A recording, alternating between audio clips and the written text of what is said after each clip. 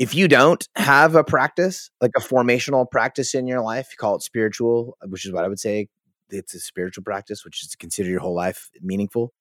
If you don't have one, well, then Amazon will have one on your behalf, or Fox or CNN or Apple. Like, you are being shaped. Like, you don't get a decision there. You are being shaped by forces in the world. You either harness that in some sort of liturgical way where you practice things that form your life directionally in the way you want to go, or someone else will do it for you. There is no neutral when it comes to meaning in life.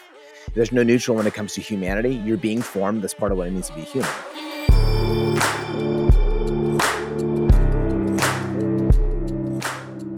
What's up, Damn Givers? Welcome to the Let's Give a Damn podcast. I'm your host, Nick Lapara, and as always, we're bringing you the stories of people who saw something wrong in the world and gave a damn about it. Every once in a while, we bring on a guest or two that can help us, teach us, guide us, and it's not so much about the organization that they've built or the project they've started. Today is one of those days, and it's a good one. Not to say that these friends haven't built amazing stuff in their lives, but we have stuff to learn from them today, and I'm so glad that they're here to help us, to teach us, to guide us. My guests today are Scott Erickson and Justin McRoberts. Scott, you may remember from a few weeks ago. If you haven't listened to that episode, push pause now, go listen to that one, and then come back. Trust me. And as a reminder, Scott is an artist, speaker, and storyteller from Portland, Oregon, and my very good buddy. I love him. And my other guest is the incredible Justin McRoberts. Justin is a pastor and a storyteller, and a musician, and a podcast host, and so much more. He has been a pastor at the same church that he helped start in Martinez, California, for 21 years. Friends, if you're not in the church, spiritual, religious world, that is rare. Know that that is rare, and I love that he has stayed in one place for so very long. That is very hard to find.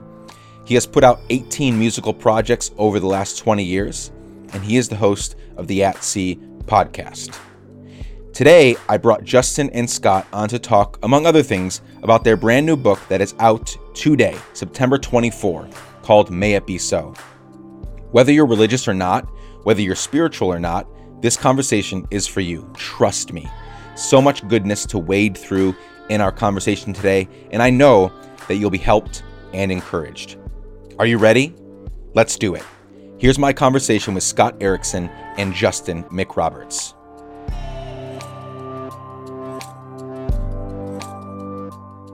Scott and Justin, thank you so much for joining me on the Let's Give a Damn podcast today. Y'all are amazing. Thank you. Thank you.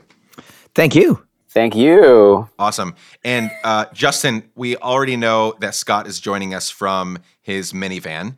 Yes. in Vancouver, Washington. Where are you joining us from? Because I made the dumbass mistake a few minutes ago of assuming you're from Portland. Yes. And you said, no, I'm not. You're in I'm not. California. No, I don't have the tattoos for Portland. I live in Martinez, California, which is just outside of like Oakland and San Francisco. Gotcha. That's where I'm in my garage. That's where I am. Perfect. Yeah. Perfect. Well, today's, for everyone listening, today's conversation is going to be a lot more focused on spirituality, Christian spirituality to be specific, but don't let that turn you off, whether you're a spiritual leaning person or not. We're going to all learn a lot today. People that need or want to change themselves, their family, their neighborhood, city, state, country, world need this conversation. We all need this conversation. So hang in there. There'll be some new ideas that you're presented with, some new language maybe, but we're going to do our best to explain some of that and hopefully provide, a meaningful conversation for everyone. So Scott and Justin, let me begin by saying to you both, and Justin, we've never met before. Scott, we've met many times. We know each other pretty well. I appreciate you both so very much. Your verbal art, Justin, and your visual art, Scott, mean the world to me. And I know it means the world to so many. So thank you ahead of our conversation for who you are and what you give to the world. Wow, I feel like that might be like a good place to stop. Like we could put it down there. I'm not letting you off the hook that easy. Okay. I'm not letting you off the hook that easy. So before we talk about your books, because that's primarily why I wanted to get us together in these virtual rooms here today. Let's get to know you a little bit. Scott, you go first. People know if they listen to every episode of this podcast, which I don't assume that many do, they know you from a few weeks ago. We had a lengthy, amazing conversation about your Say Yes show. But give us all a recap of who you are, what you're about, and then we'll go on to Justin. Yeah, I'm a professional artist who lives in a van down by the river. And that's just what I'm doing right now. No, I make my living as a creative, so that I tell people, because that seems like a mystery to people. They're like, "Oh, cool. How do you make money?" And I say, "I don't know." But I do lots of things to make a little something. So I am an illustrator, painter. I am a co-author with Justin, and I do performance art, speaking, and these kind of like one-man shows. And that is what fills my time. I think of it. I actually heard the comedian Demetri Martin frame it this way, which is really helpful because he does a lot of he writes and does cartoons and little short films, and somebody was like, do you get a lot of crap for doing so many things? And he's like, yeah, but he's like, for me, I'm just trying to make the joke what it needs to be, and sometimes it needs to be a short film. Sometimes it needs to be just a one-liner or a drawing. And that made a lot of sense to me of what's the idea that I'm trying to get to and what's the best way to do that. And that's kind of my pursuit of being a translator and a facilitator of these deep conversations that we're in. And did you or did you not play a really impressive venue playing? You performed your show at a really amazing venue the other night. Yeah. Joe. Speaking of Joe Rogan, he was performing next door. I was at the Hollywood Improv in one of their side labs. And was that a true story that he walked in and was like, "What the hell's going on here?" or something like that? Yeah. So what happened is that night, the pipes in the venue burst. So the bathrooms were closed for an hour and a half, and the kitchen closed down. So everything got started late, and I had a show right after mine, and mine runs a good 90 minutes. Yeah. So it kind of threw. Here's the thing. It was an awesome experience. I loved it, but it wasn't my favorite show ever. I was at the week earlier, I was at this kind of vibey church chapel in Denver, and that was super fun. This I think it kind of took the legs out from it a bit. And, but yeah, he walked in and was just kind of he's like, "What is this?" And my friends were like, "Shh." Yes. So he just kind of stood there for a while. Because I'm telling jokes, but I'm also talking about deep things. I got a lot of visuals. Yeah, and there's so lots of stuff going on. Anyways, it was a really rad experience. I hope it leads to other avenues like that. But yeah, it was super fun. That's amazing. Justin, your turn. Please tell us everything about who you are. Well, maybe not everything. We have a 45, 50-minute time limit here. Yeah. But tell us about yourself. Who are you? Where do you come from? Who are your people? What do you do? Sure. So my wife and I live in Martinez, California. We've got 2 kids, a 9-year-old, 2-year-old. Planted a church in 98 in downtown Concord. I'm still one of the pastors there. I write books. I did music for a long time and traveled mostly playing music. And now when I travel, I mostly talk. I've got a podcast called the At Sea podcast with me, Justin Roberts. And this prayer book that we're going to talk a little bit about today that is called May It Be So is the second project I did with Scott. I've known Scott for going on 7 years or so, 6 or something like that. Yeah. Happy anniversary, whatever that was. And so that's kind of the kick of it. I coach artists and pastors too. It's a newer thing in the last year and a half. I sit down with folks who are trying to figure their shit out in the arts or ministry and help do that kind of thing. So I'm kind of all over the board. So correct me if I'm wrong, because this is a very weird thing for, I think, a lot of people, even for people that are in the Christian and church worlds. You've been with the same church since 1998? Yeah. Well, I planted it. So I feel like at the point at which they boot me, then I'll leave then. But still, that's over 20 years. That's Yes, pretty impressive, because you look like a dashing, handsome young man when I look Not at right your photos. Okay. But 21 years, that's wild. Tell me about spiritually shepherding the same church family. That's kind of language that we use a lot of times. The same church family for over 2 decades. So I mean, this is going to be more cliche than I want it to be, but it is besides being a father, it is vocationally because vocation has to do with who you are, not just your job. It is vocationally the most difficult, heartbreaking, and rewarding, enriching thing in my life, period. There are my kids are 9 and 2, so we'll see what happens once they get into their teens. But there are no wounds in my life anywhere close to the depth and like darkness of the wounds that I've experienced as a pastor. Not even close. Explain a little bit about that, because we see even just the other day, for some of us a friend, for a lot of people just a name that they saw, but now hear about a story. Another pastor, Jared Wilson, died by suicide, and we know that he has been an amazing advocate for mental health within the church. That conversation, and then ultimately he succumbed to it himself, and super sad. Those couple days were pretty hard. He was an amazing, encouraging, just wonderful human. But this happens, more and more. And so, like, what are those pressures? You're talking in really, pretty intense terms here for people that aren't in the clergy realm. For a lot of people that aren't that involved in church life. Like, what does that look like? What kind of pressures are you under? Yeah, well, I would push back just a smidge and say, like, I actually think.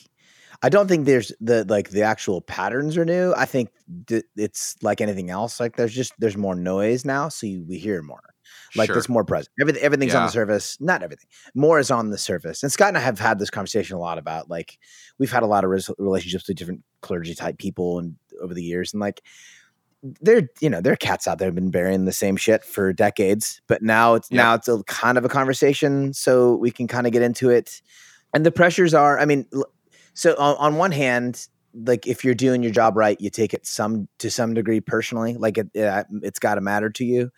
But that line, like from the pastoral standpoint, if you're on staff in a church and you actually love people, which is why you show up, the line between like loving people and being helpful and being useful versus it being way too entwined in the lives of too many people whose stuff you can't carry.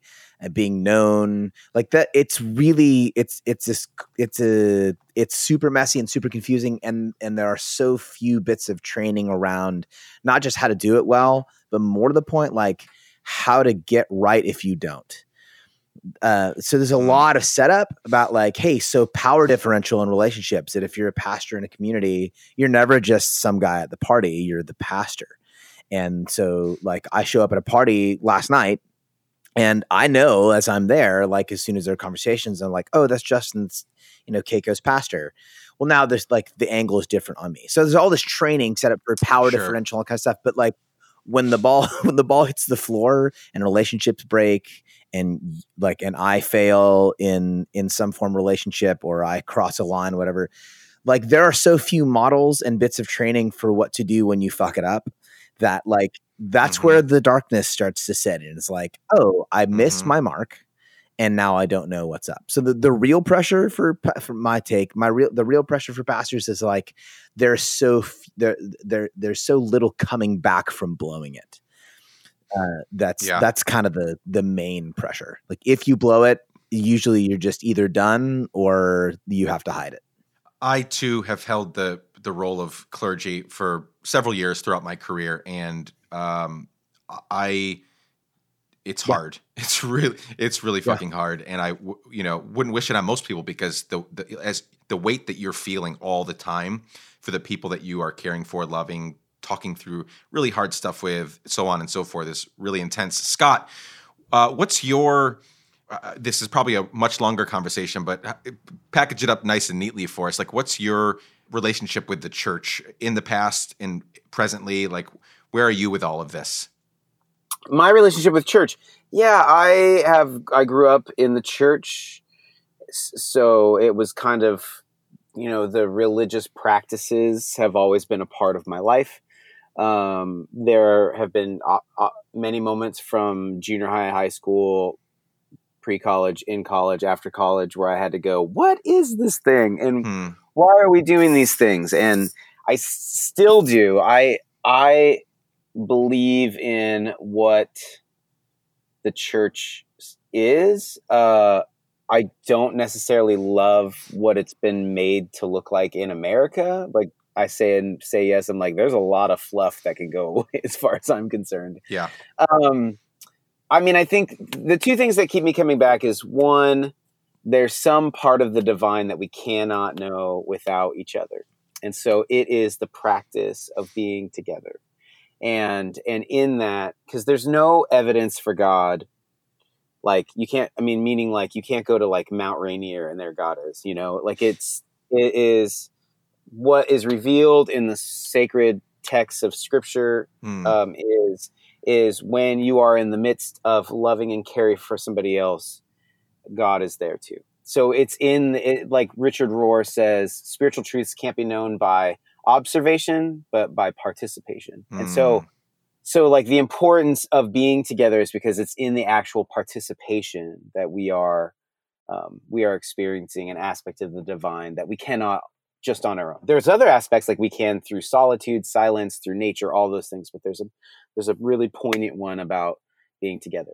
And then I think the church, what it is, and this doesn't happen very much, but it is the thing that says when we come together, we're all equal. And it is a practice of that equality in the best form. Yeah. That's really hard to do, especially if you have celebrities or wealthy people or just anybody who has power, and then a group that has no power coming together. That's where this practice is like, can be culture altering, is because it has the audacity to say like, we're all image bearers. We must, and then through these relationships and these rituals and practices that we form friendships. And we can see at least what was recorded in the book of Acts, that when those two are seemingly different sizes or, like bank accounts or wealth or something, it looked like people caring for one another and sharing their resources and this kind of, which a lot of American Christians call biblical socialism. I don't know. Whatever, however they're afraid of it, I've brought it up to pastors and you mean like communism, socialism? I'm like, I don't know, just looking what people did, impelled by the Spirit of God.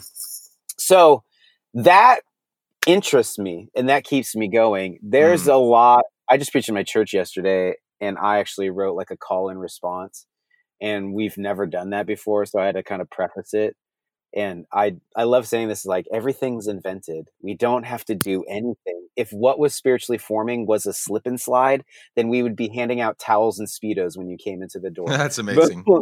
But we are part of a long history of women and men who know when you get together and you sing songs, it does something to you. When somebody gets together and somebody shares a bit of their life and expounds on an idea, that does something to us. When we give and we share and we go, what's going on in our community?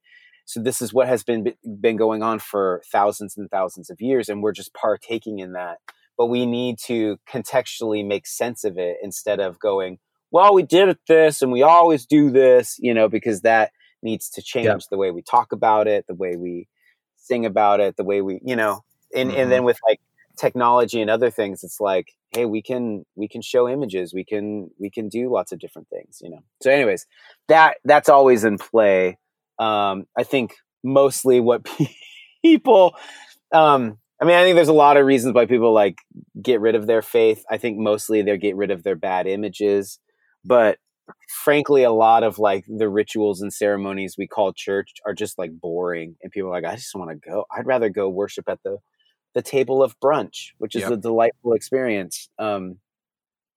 So I've worked on staff and been a leader.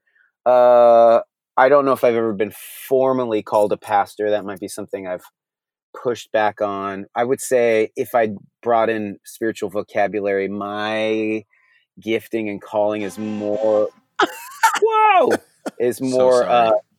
that's great. There's these two homes being built right across the street from my house. Yeah. And they frequently block the street, but they're putting down sod right now, and there's no cones, there's no anything. And anyway, that was a fire truck that did not like being blocked off, so he let my neighbor know. Anyway, sorry about that. Amazing. That is amazing.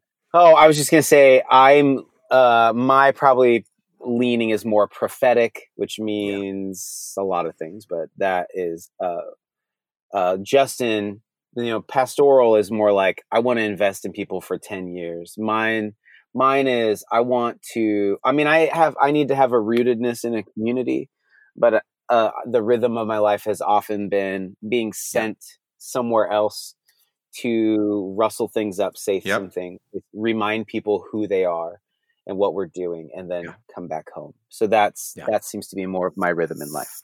Yeah, I think you, maybe Justin, I don't know you that well. I know you, Scott, and I are very similar in that regard. Apostles, the word, the apostles is a Bible word, but it's a Bible title, but they start things and they build up, and then prophets tear things down.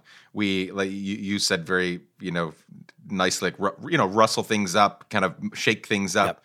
But I've spent a lot of my life, sometimes poorly and sometimes well, tearing bad ideas, structures down, and giving people, an alternative conversation to have.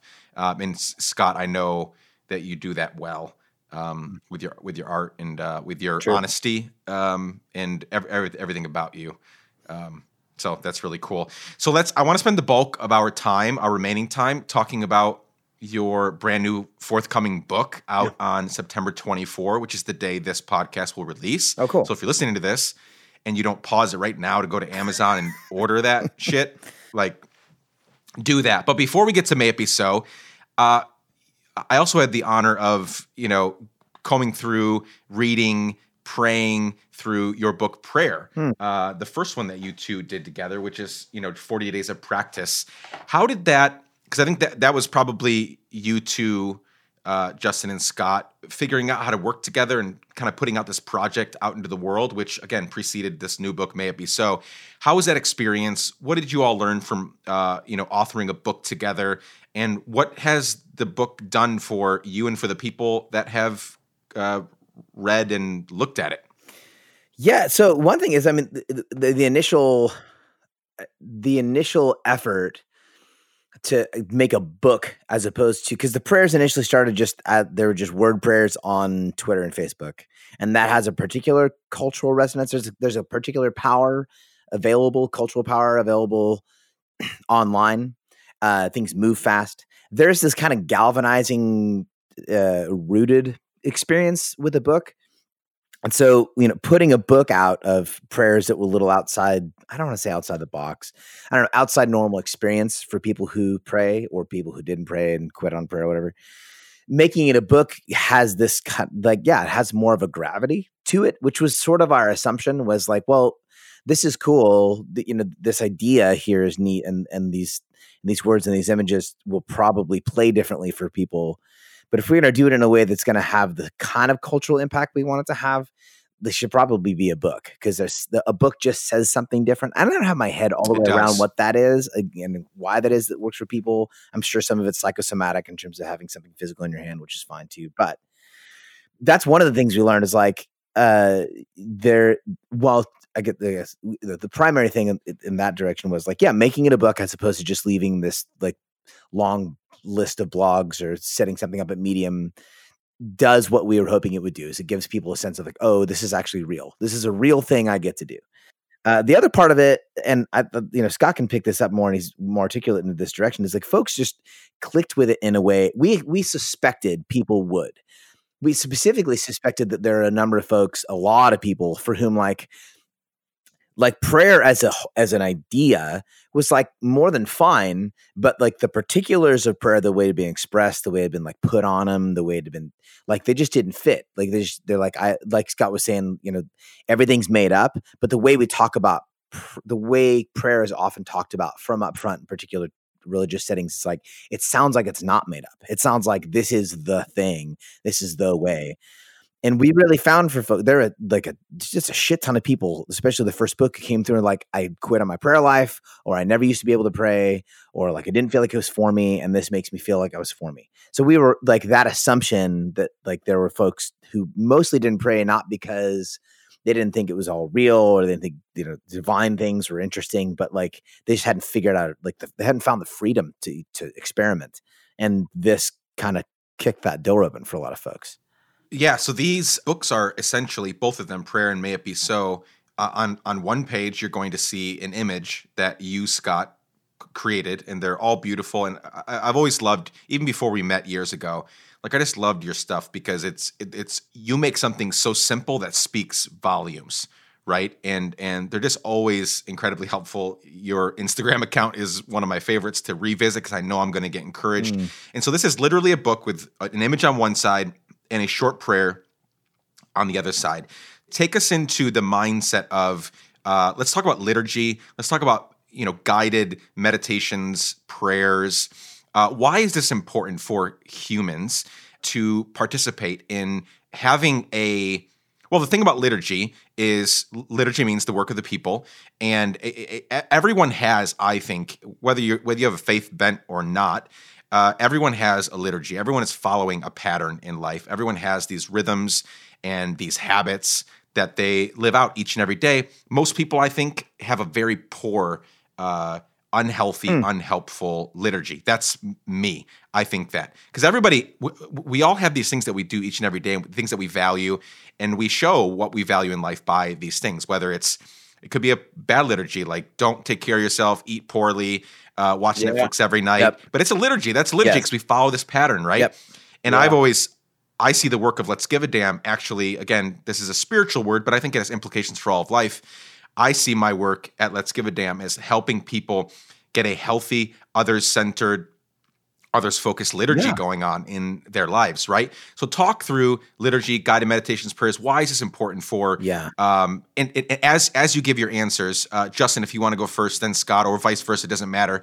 Why is it important for even people, like what does someone that doesn't have a faith bent here today, or someone that doesn't share your Christian faith, why should this be important to them? Why should they buy this book and participate in the rhythms that you guys have set forth? Yeah. So I would pitch it this way. I don't know if you run into David Dark much at all in Nashville, but one of my favorite books of David Dark's is the book called Life's Too Short to Pretend You're Not Religious.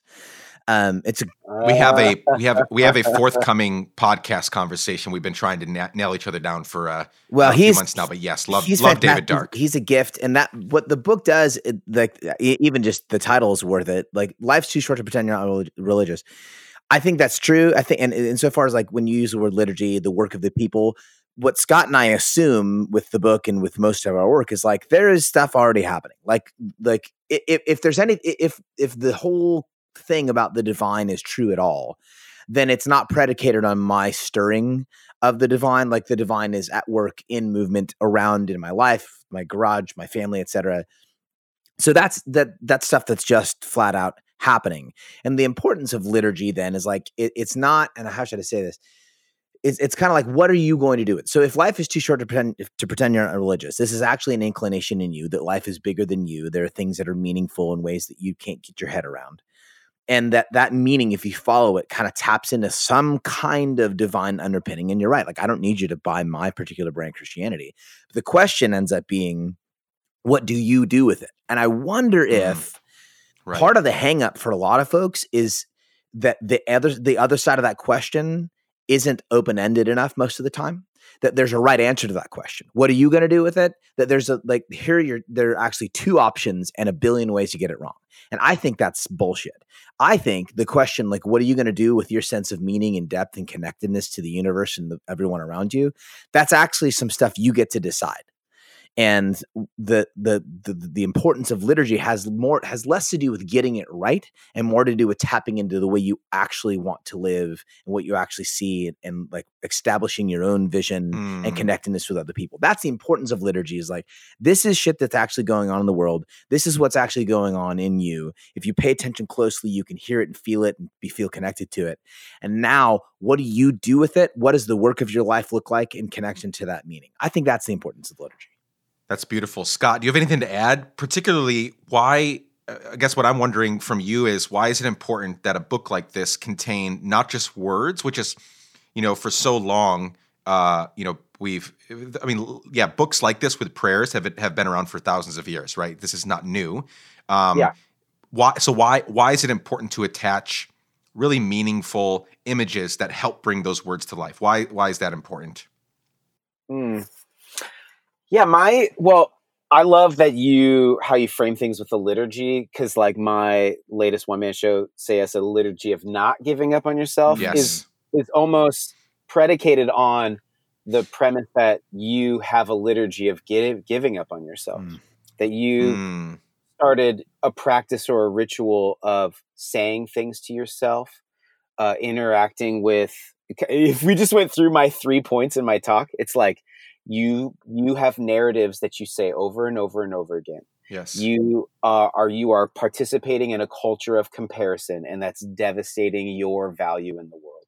And then you have decided that like not trying or would be better than trying. Like this dream actually isn't ever. It's going to die, and that's actually the end of all things. And so like. Say Yes is like, let's develop a different liturgy, a different practice. We need practices in our lives. And as a person who, I have a lot of emotions, I have had bouts of deep depression and still wrestle with those lows, and just a general melancholiness of existing. I have to have practices and rituals that go, my brain and my body's telling me a narrative that is made up. It's all made up. Yeah. So like, that's not necessarily true. I can actually have other rituals and practices that tell me actually there's a different narrative going on. Like when I come home from a trip, always like the first day I'm really tired. The second day I'm really tired. The third day I'm low. And I know that day, like I don't hang out by myself. I try to have a good meal. I go swim laps or go on a walk. Like I get out of my head and I get into my body, because my head is just like, I've just got a shitty narrative to tell you about yourself. I don't make any decisions about myself. I don't make any career decisions on that day. I have learned that I need, you could say, practices, rhythms. I need a liturgy of centering in, like, it's going to be okay. This is normal to feel this way.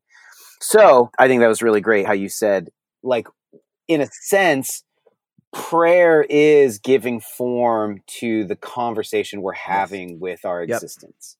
It is a way of giving a framework that when we engage in becomes forming to us. So it's not that we say in the book, we're like, what prayer is the ever-present, ongoing, interior conversation with the divine. This is happening to you, whether you're a person of quote unquote faith or an atheist or whatever. You're having an internal conversation about what you think living is. And that is expressed towards just your general existence, or you could say the giver of your existence is what we would describe the divine as.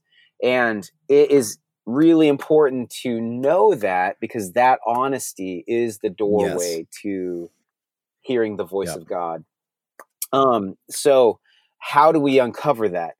There's lots of things. So we give like these sentences, and Justin's done a really good job on taking language, because a lot of prayer books are very wordy. And it was like, what if we could just make it like a nice scalpel that just gets to the point? And so he's done that with these like one sentence prayers. And then images. My running premise is that, and I have lots to validate that, but is like our words are actually rooted in imagery. Our language is to try to explain to another human being what we're seeing internally, externally, and that's how we're communicating.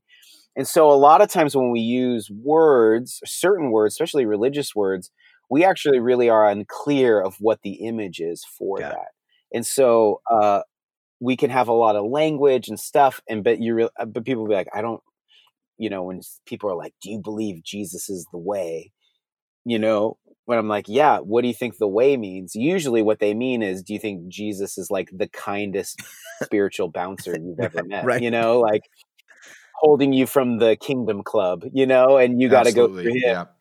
Or I would be like, is he about, when you say the way, do you imagine a bouncer, or is it a practice? Is it a rhythm? Is it a path? What do you mean by the way? You know, is it this like way of just being in the world that Jesus modeled so well? Which I think it is. So really getting to that rooted image. So we wanted to like give both of that, verbal language and image language, to that conversation. Found out, not surprisingly, but we just like happenstance that actually what happens neurologically is you start to like you're using both sides of your brain when you do that. Yeah. Instead of just like language is just kind of hitting your left side, images hitting more of your right side. So when you bring both of them together, you're creating this kind of dual brain, holistic brain experience, which actually has been verified by some like doctors and neuroscientists, like that this is actually how we have depthful spiritual experiences.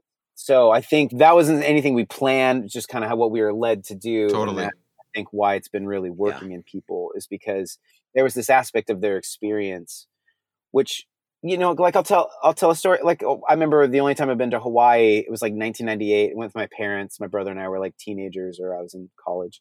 And like, I remember just every night, everybody would walk down to the beach, watch the sunset. And as soon as it went down, people just like left. And I was like, what is this ritual?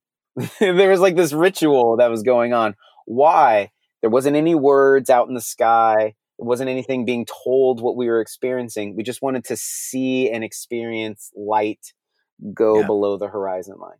Right. And so there was this, like, and I think we've had lots of those experiences about what we're seeing is forming us. And that is, I think, why the image is important, is there's an aspect that images can be forming to us. I would only add this when we go back to the whole idea that life's too short to pretend you're not religious, the idea that it's stuff that's happening.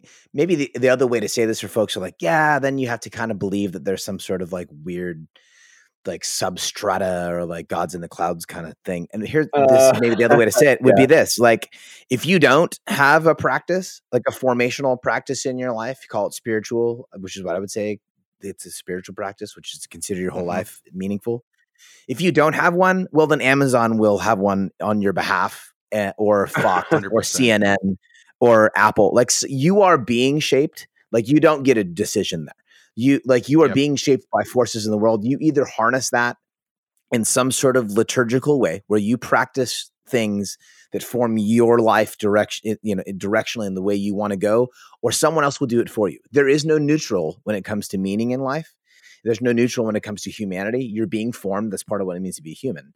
So that's part of what like when Dark writes about life's too short to pretend this isn't happening. That's kind of what's happening. The music you listen to, the news you watch, the shit you buy and use, like, all of this is forming you in a particular way. So until you intentionalize that and then take some sort of hold of it, then you're just being formed by other entities that don't care about you the way you should. Yeah. This is pure gold, you guys. That's why you guys get paid the big bucks. This is super, super good. When does that start happening? Right. When does that? Oh, it's coming. Can somebody have that check? Yeah, and can I add on top of that, since we're getting to it, because we actually made this book because we have friends who come from a tradition, and we have friends who don't come from any tradition, but are like, I feel inclined to pray. I don't know what to do. I don't know what to do with that. And what we found is like, and our premise for the books are like, we don't pray because we're religious. Religion can help with the framework and stuff, but that's not the essence of why we pray. It's a human experience. So we're actually asking people to be like fully human. Yes. That this is like something that will depthen your experience in the world. And I think what comes along is people like, do I have to believe all these things that I don't believe in? And we're like, no, you don't have to believe in what the spiritual realm is or whatever. I'd actually say it helped me to really define what spiritual and religion would mean. Because I think, again, we use these words without really a definition. I just think spirituality is when you take what's invisible and make it visible. Yeah. So like, we all understand that, like thinking about soul care, like I'm in this physical body, which is pretty fantastic still at 42. But there's like but that's not who I am. There's like the deep part of me that's really hard to put a finger on. Yep. We would call that our soul or our spirit. So even though it's unseen, to engage in spiritual activity is to acknowledge that there is a part of me that's unseen that I still need to care for in unseen, and then so spirituality is the practice and rhythms and those things which care for that, which look like traditionally like silence, solitude, maybe even like journaling, whatever, even exercise. These are, even though my physical body needs to exercise, that ties into this like depthful, soulful care. And then religion is just like the rhythms and practices and rituals we create around that, making in what's invisible visible. So those simple definitions have helped me a lot. Because when people start throwing like, I don't like religion, I'm like, great, you don't like rhythms and practices. Yeah, and power got involved, and mortgages and salaries and egos. I get it. Like, yeah, none of us really like that stuff. But what kind of religion are you a part of? Like, I think David Dunn's getting to is like, you're already a part of a religion. Yep. Whether it's the religion of brunch or the religion of like always putting down other people who found something, like it's just, we're all creating some kind of rhythms and practices. Yeah, absolutely. Justin, each prayer, let's talk words for a minute, English language. Each prayer begins with the word may. Typically, I think, as I've read through them, it's typically may I, but there's some variance there. But they all start with may. What's going on there in terms of that word and how that frames the conversation? Because you could say other things. You could say, I hope, or I want, or let these things come to pass. Like, what's going on with that word, may I? Yeah, it taps back into the assumption and the hope and the belief that there is a particular direction, a loving will that surrounds, undergirds, begins and ends life. And what I would rather do with my prayer life is tap into that than try to manipulate it. So may it be with me, as you say, is the prayer of Mary. So, and Mary as like an archetype for me of faith, who hears this announcement in the biblical story of, hey, you're pregnant. You're 15. You're pregnant. You're going to give birth to the Messiah. Have a good day. This is the message she gets, which is just bananas. And what she doesn't say is like, oh, hell yeah, I'm in. Let's roll. What she says is, may it be with me as you say. Which that as a posture of prayer, like let it be with me as the divine wills. Like I want to tap into what's happening. I want to like move with the river as it's flowing, as opposed to spend all this time with my, hey God, will you please? All those are fine prayers. That's great. But none of them mean anything if I'm like constantly warring against the way things are moving, the way the divine is moving. I mean, some of this is like taps into like kind of old sort of Taoist understanding of spirituality, where like you let go and you just let the river carry you. I don't go all the way down that line because I think there's more agency in human life than just like picking your feet up off the ground and letting the river carry you. But there really is something to be said for like moving in the direction the river is flowing, as opposed to constantly literally hoping to God that like the plans I have set aside for my own mind will just work out and that God will get behind them. So may it be with me is more like, okay, if this is the direction you're moving, then I want to do that. So prayer begins with attention paying as opposed to like will crafting. I'm looking and paying attention. I'm listening and responding to what I'm seeing, as opposed to just in a closet by myself with my eyes closed, coming up with plans and then throwing them out into the wind and hoping that they work. Yeah, that's powerful. I love that. Okay, so we're in the last third of our conversation today. I could talk with you all for forever, but I know we all have things to do, and we'll do this again at some point. So here's what I want to do. I don't even know if this is going to work out. This is just some random thought that came to me. We're going to play a little game, which is not really a game, but I am going to put you on the spot, both of you, and we'll see how you both seem like you do really well on the spot. You're both friggin' smart. So I'm going to. I've read through May It Be So. I've prayed through May It Be So. It's fantastic. It's helped me already as a human, as a husband, father, worker, neighbor, all of that stuff. I'm going to read a few of my favorites. And so again, this is the Let's Give a Damn podcast. There are so many people listening right now that want to they're part of this, I call it the damn good family, because they want to make a difference in the world. They want to be a difference in the world. They want to